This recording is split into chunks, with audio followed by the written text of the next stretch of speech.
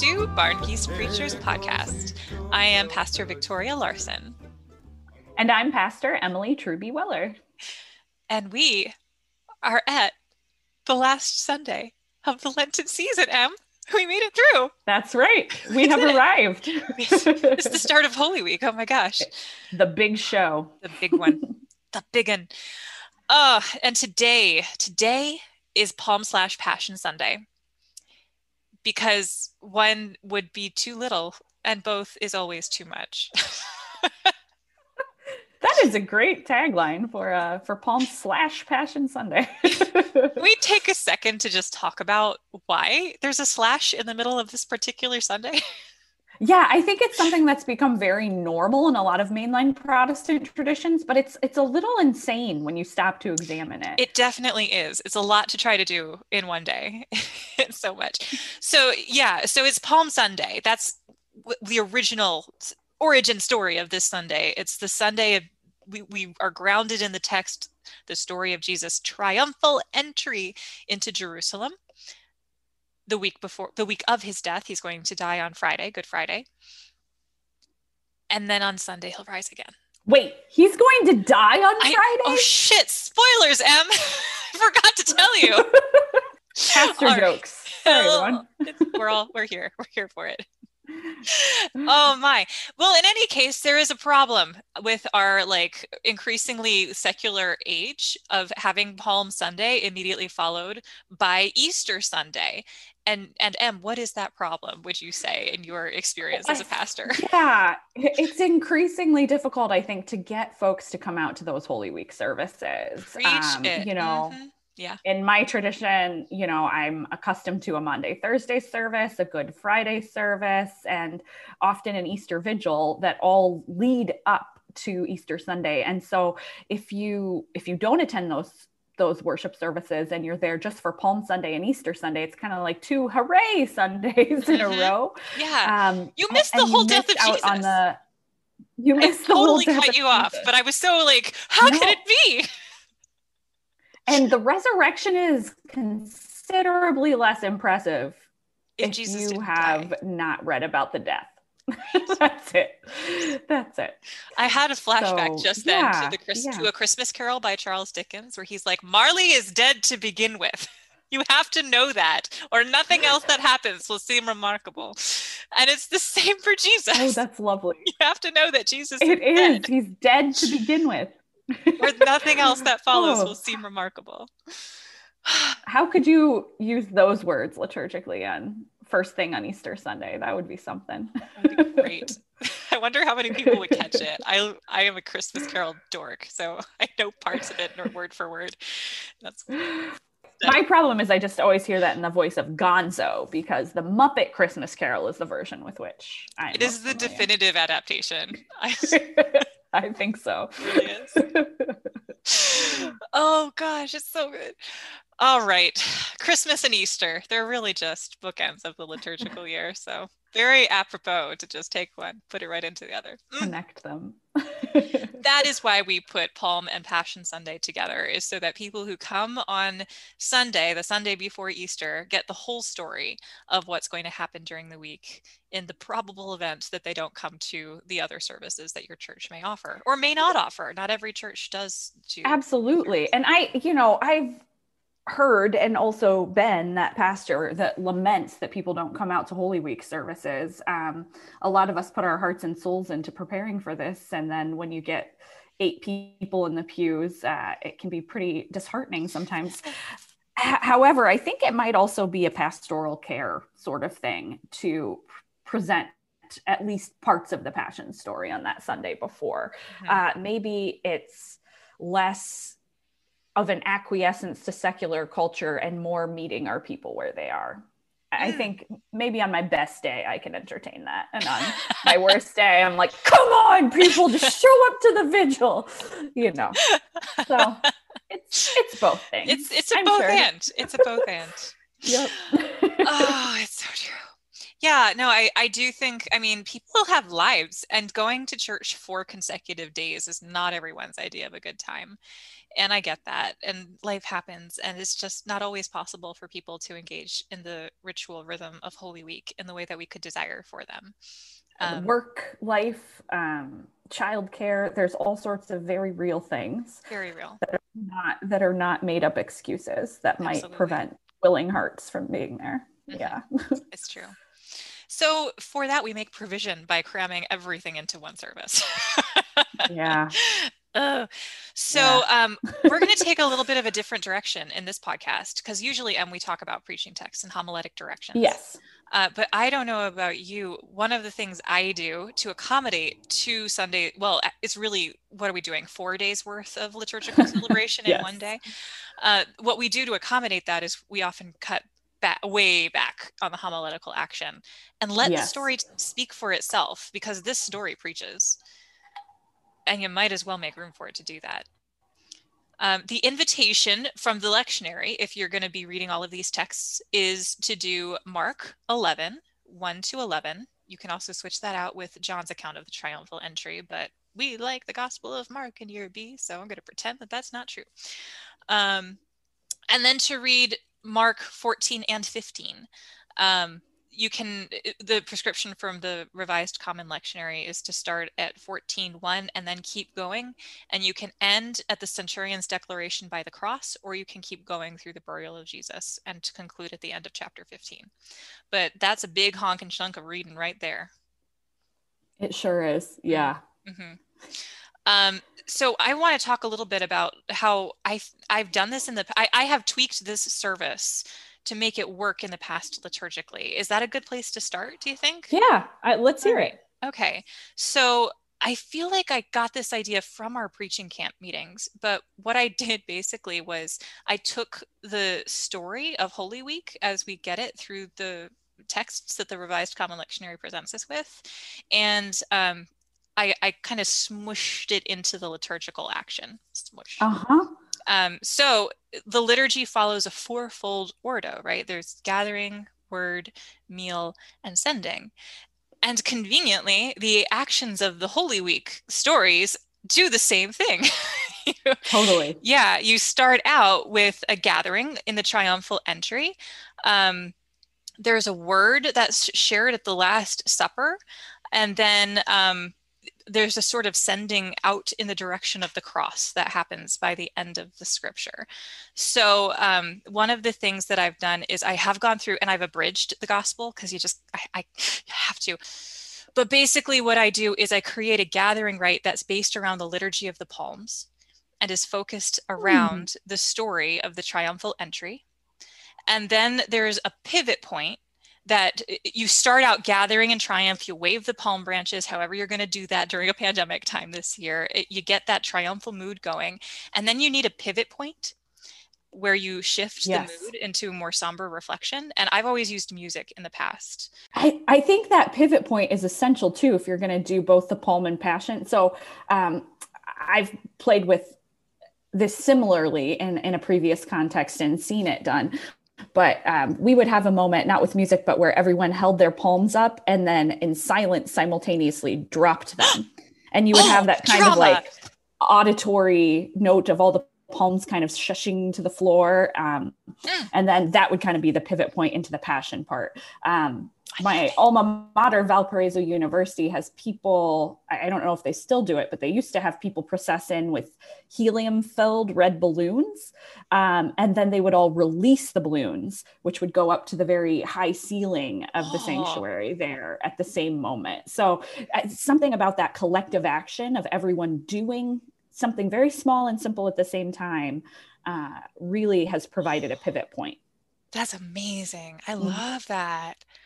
Oh, I'm adding it to my non-pandemic wish list / putting a pin in it so I can figure out how to adapt some collective action like that for a digital context. Because gosh, that's so good, Em. That's so good. Oh, all right. So we get to the pivot.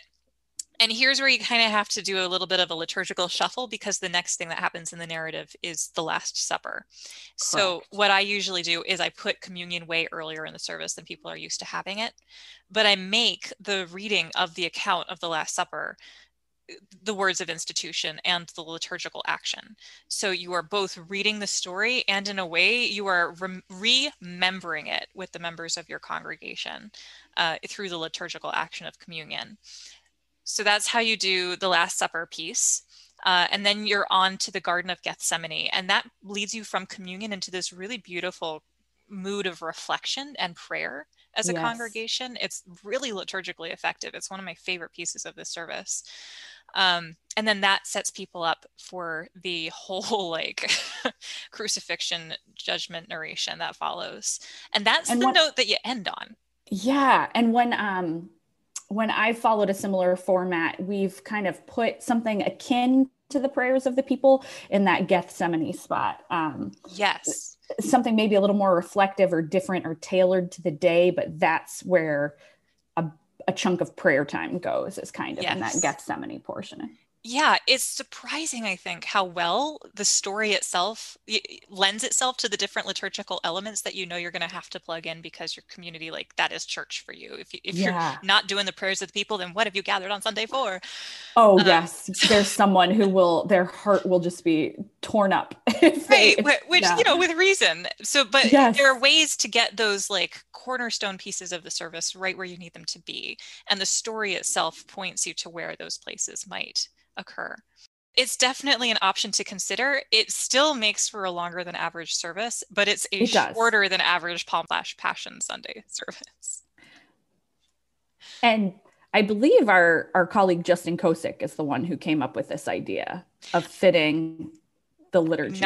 I would be 0% surprised if that were true. Yeah. I think Justin piloted this idea, and then a few of us took off with it and made it our own. So let's credit Justin for that. That let's feels credit right. Justin. And now you can take off with it and make it your own too. I love it. So that is one direction to go. When I've included a homiletical moment in that structure, I've usually put it right before the pivot from Palm into Passion. Because I really feel like once you get into the Passion narrative, it just really takes it. It carries it itself.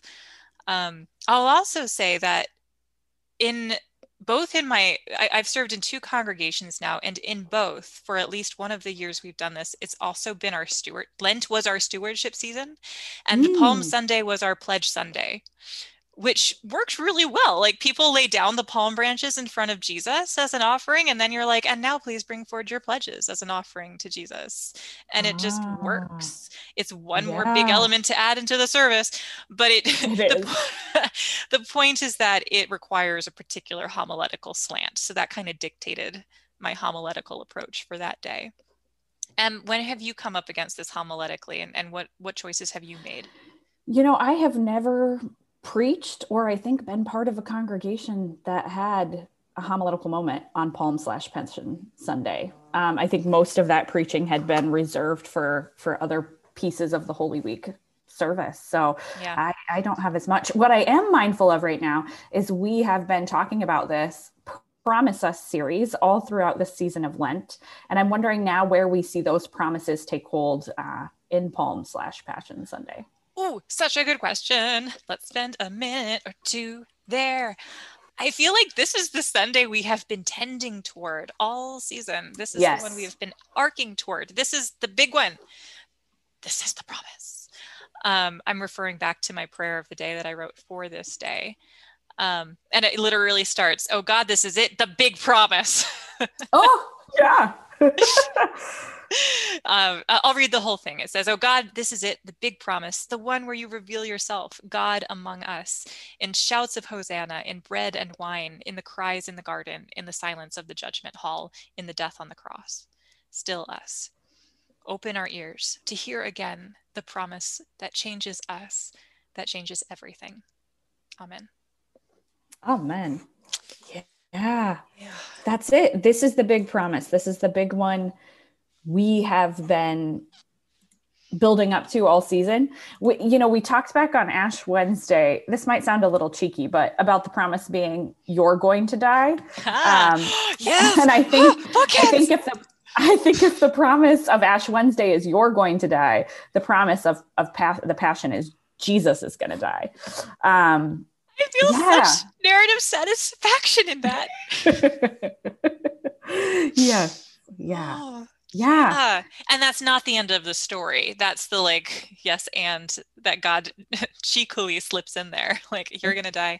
God's going to die. That's not it. That's not the end. That's not the end. And it's almost like in the story of the Passion, we're hearing about why we need this promise before we hear what the promise is, which I think really comes to fruition on Easter Sunday and the resurrection, right? Yeah. So on Palm Sunday, we're almost seeing, or on Passion Sunday, we're almost seeing the reasons for this promise all laid out for us in the story of the Passion, like sin and death, the violence, the greed, the lust for power that are in this story and that are omnipresent in our own lives.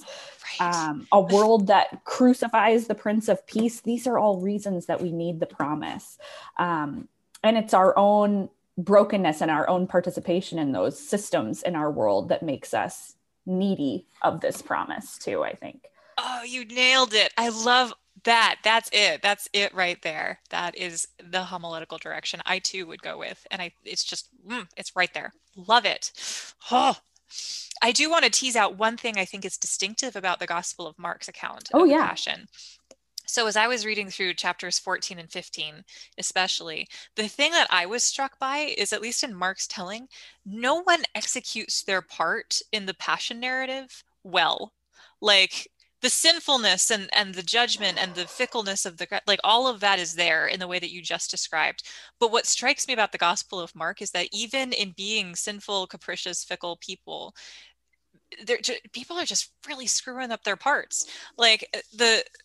I go back to the story of Jesus with his disciples at the table, and I'm going to find this verse. This is in chapter 14. It starts at verse 18. And when they had taken their places and were eating, Jesus said, "Truly I tell you, one of you will betray me, one who is eating with me." They began to be distressed and to say to him, and one after another, "Surely not I?" And I think that you could put a different spin on that question. Not I, but it's, imagine, Em, that you were sitting at that goddamn table, excuse me, God blessed table. And this is one of you is going to betray me. And you all look at one another, and then you look at yourselves and you're like, is it me? Who asks that question? None of them are confident. Right? None of them are confident that it won't be them. They're exactly. Could be me. It could be me. It could be me. And also this is then followed by, I think, one of the strangest moments in the narrative, where aside from the naked guy running through the Garden of Gethsemane, let's just put a pin in that. Oh my gosh. Where Jesus is it's one who is dipping into the bowl with me. Wait, no, I'm sorry. This is not the gospel. There is a gospel in which Jesus is it's the one who puts his bread in the bowl after me, and then Judas does it, and no one catches on. And it's what? That's not this gospel. I should let it go. But there are such strange details in this narrative. There are. Yeah. No one is living up to their potential as disciples. No. The other moment I'll raise as a prime moment where you can observe this at work is the Garden of Gethsemane, where Jesus is one thing, I am asking one thing, keep awake and pray with me. And then they fall asleep, not once, not twice, but 3 times. 3 times. Yeah. They don't even know what to say to Jesus when he wakes them up the 3rd time and is guys, what? So it's not even that the disciples are falling short. It's that they're falling short to such ridiculously comic standards that you're why is God going through with this plan in the first place? Yes. What is happening? Yes. Are these people really worth what you're about to go through, Jesus? Yeah. These folks that can't even, there's right? A tinge of that to this story. to think of it in a slightly different direction, just yesterday I had the privilege of leading a small group Bible study with the young adults at my church. You And mentioned this, and I'm so excited. Oh my gosh, tell me yeah, about it. we riffed on an idea that came from buildfaith.org of binge reading the entire Gospel of Mark in one sitting. As you know, I should have known, with, you know, technical difficulties and everything aside, it took a little longer than planned. So if anyone's How long interested, did it take? it took us, I think the actual reading was close to an hour and a half. And we had about half an hour set up front for kind of giving some context and just like a few clues about what to look for as we were reading through the gospel. I think if I did it again, I would maybe incorporate more time for discussion throughout and at the end, rather than doing all of it up front. That would be my takeaway from this. It was very interesting to hear the whole gospel and to hear it audibly, not just read it on your own in one sitting. But one of the things that emerged for one of our folks, they mentioned how in the tradition they grew up in, there had always been this kind of emphasis on the disciples as screw ups. And for her, as she read through this telling, she was noticing how relatable so many of the disciples' screw-ups were. Like, of course, they thought it was crazy that he told them to go feed 5,000 people with 5 loaves of bread and 2 fish. And maybe some parts of this passion story will also feel like that to people who hear it. Maybe instead of hearing about the disciples falling asleep in the garden and saying, like, come on, guys, it was just one thing. Some people might hear that and say, yeah, it was late. They've had a long day. They're sitting alone in a quiet, beautiful garden. Of course they're drifting off. So there are ways in which I think we can put ourselves in the shoes of these screw-up disciples in the passion story and say, oh yeah, even for them, even for me, God says it's worth it. It's totally worth it. I like that. I like that a lot. Yeah. I agree with you about the relatability. I absolutely do. I don't know if this was intentional on Mark's part, but it's certainly something I see in his gospel. There is this balance between a noticing of the ridiculousness of discipleship and the calls of discipleship, and also just like a refreshing sort of reality, a realistic approach to the grittiness. There's humanity. The humanity. Thank you. Yeah, Mark always is striking me as the most human of the Gospels, and I love that about it. I'm so excited about this idea that you have raised that now I want to try in our own context in Holy Week sometime, of just binge reading the Gospel of Mark. Yeah, go for it. It was a good exercise. It was good. All right. So from here, I want to jump to possibilities for how do we involve children on this day, especially if we're going to pare back homiletically. Right. Perhaps you totally excise the children's sermon and find other ways for children to be involved? ? Shrugging shoulders, looking at Emily. Yeah. I think there are a lot of ways to involve children in the telling of this story. And I think that many of, for folks who might still be worshiping virtually come Holy Week, which my own congregation will be, it might look different than past years or future years, right? So some of these ideas may work in your context. They may not. Take what is helpful. But I think there are just a myriad of ways to involve children in this service, especially if you're following the story in a way where you're really living into the telling of the story through the liturgy. So of course, if you've ever done Palm Sunday in your congregation with the wavy palm branches, kids love that stuff. So obviously incorporate them into that. If you're doing a real life, in-person procession, maybe outdoors, if that's possible in your context, have kids lead it, definitely have them participate in it. If it's happening at home, is there a way for you to distribute palm branches or provide a simple way of making a palm branch craft? I think with some green construction paper and a pair of scissors, even the least crafty among us, such as myself, can fashion a palm branch. And you can invite folks to participate in a procession around their living room with their little homemade palms. And you could, if you're doing a Zoom sort of worship, you could even invite folks to turn on their cameras at that point. So they can kind of feel as if they're together, even while they're apart, participating in this procession together. So for the palm part, I think there's some real possibilities. And, you know, what we just described essentially with the pattern of worship kind of being altered to follow the passion narrative, that was something I actually adapted and started doing with kids before I ever did it with adults. Yeah, so we would kind of follow that exact same pattern, doing the readings from children's Bible. For a long time, I used the Telling in the Spark Story Bible for this. And you just kind of separate that passion story out into smaller chunks. And then each chunk is kind of paired with an activity or a different act of worship for kids. So you might read the part about Palm Sunday, and then you invite the kids to participate in a parade for Jesus, right? And then they can process with their little palms. And you can do that for different parts of the story. We would read the story about foot washing and then have the kids wash each other's hands or feet. We would read the story about the Last Supper, and then they would sit down and have like a little snack together right in the middle of the service. So that was a service that became near and dear to my heart and meaningful, I think, to a lot of families who for whom it was especially difficult to get little ones out for 4 nights of worship in a row. Yes.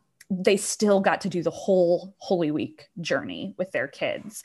And I think a lot of this could be adapted for home worship. So what if you sent your families a little pattern of reading, sent them dropped off or had them pick up, you know, like a children's Bible, and assign them for each day of Holy Week to read one of the stories at home. And then each of the stories could have like one of these little activities, like something as simple as like, oh, on Maundy Thursday, read the story at dinner time when you're sitting down to eat together as a family. Make that intention to sit down together and read the story at that time, since Jesus, you know, that story happens in the context of a meal. So I think you could provide a variety of ways for folks to do this at home if you are not meeting in person together. But however you do it, I would strongly encourage you to encourage kids every year, not just this year, to be present in your Holy Week worship. Mm-hmm. It's something, these services have like a different feel to them. Yes. There's a sacredness to them that kids really pick up on. They get that they're part of the most important story of our faith during this week. Mm-hmm. So I would encourage you, whether you're worshiping in person or virtually, encourage kids to be present and plan your services with them in mind. Maybe that does mean doing something specific for them, like offering a children's message, but maybe it just means planning your worship in a way that's intentionally interactive, because that's always going to click with them, and in a way that's intentionally intergenerational. So that's my spiel for Holy Week and for the Passion and kids. I just love that. For me, you're stirring up a whole bunch of ideas about like, how can we do like a nature walk and incorporate some of these things, or totally. Just, how do we, so yes, there's something both immensely frustrating and deeply liberating about being like, I have to plan for this, assuming we're not going to be in the building. How shall we do that? Yes. Yeah.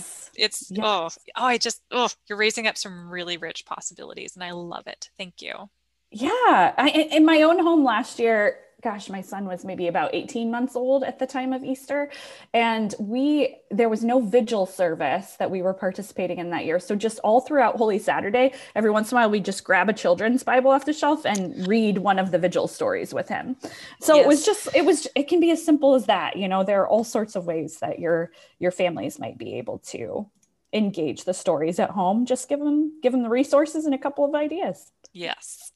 I will also second your plug for participating in Holy Week services, however people are able to do that.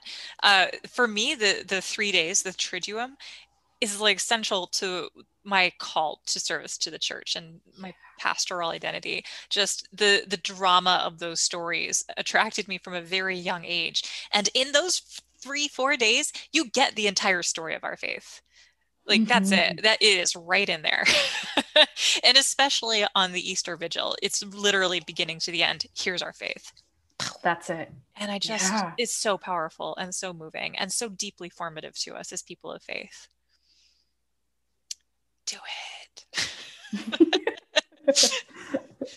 All right. I feel like that's it. That's our Palm/Passion Sunday thoughts right there. And that's it for Lent B 2021 then. We're wrapping it up. Wow. That feels kind of heavy. It does.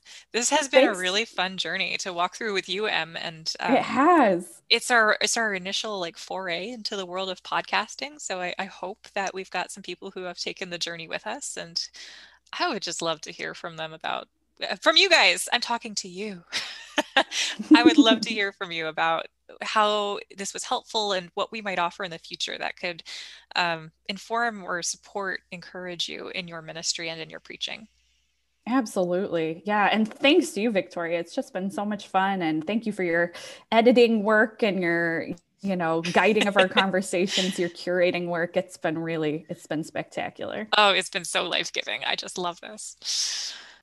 Well, with that, thanks, folks, for joining us for Barn Geese Preachers Podcast. It's been a delight to be with you, and we will be praying for you throughout this Holy Week, and blessings on your Easter season. Bye-bye. I want to go to heaven, I do. Hallelujah, Lord. I'll praise the Lord.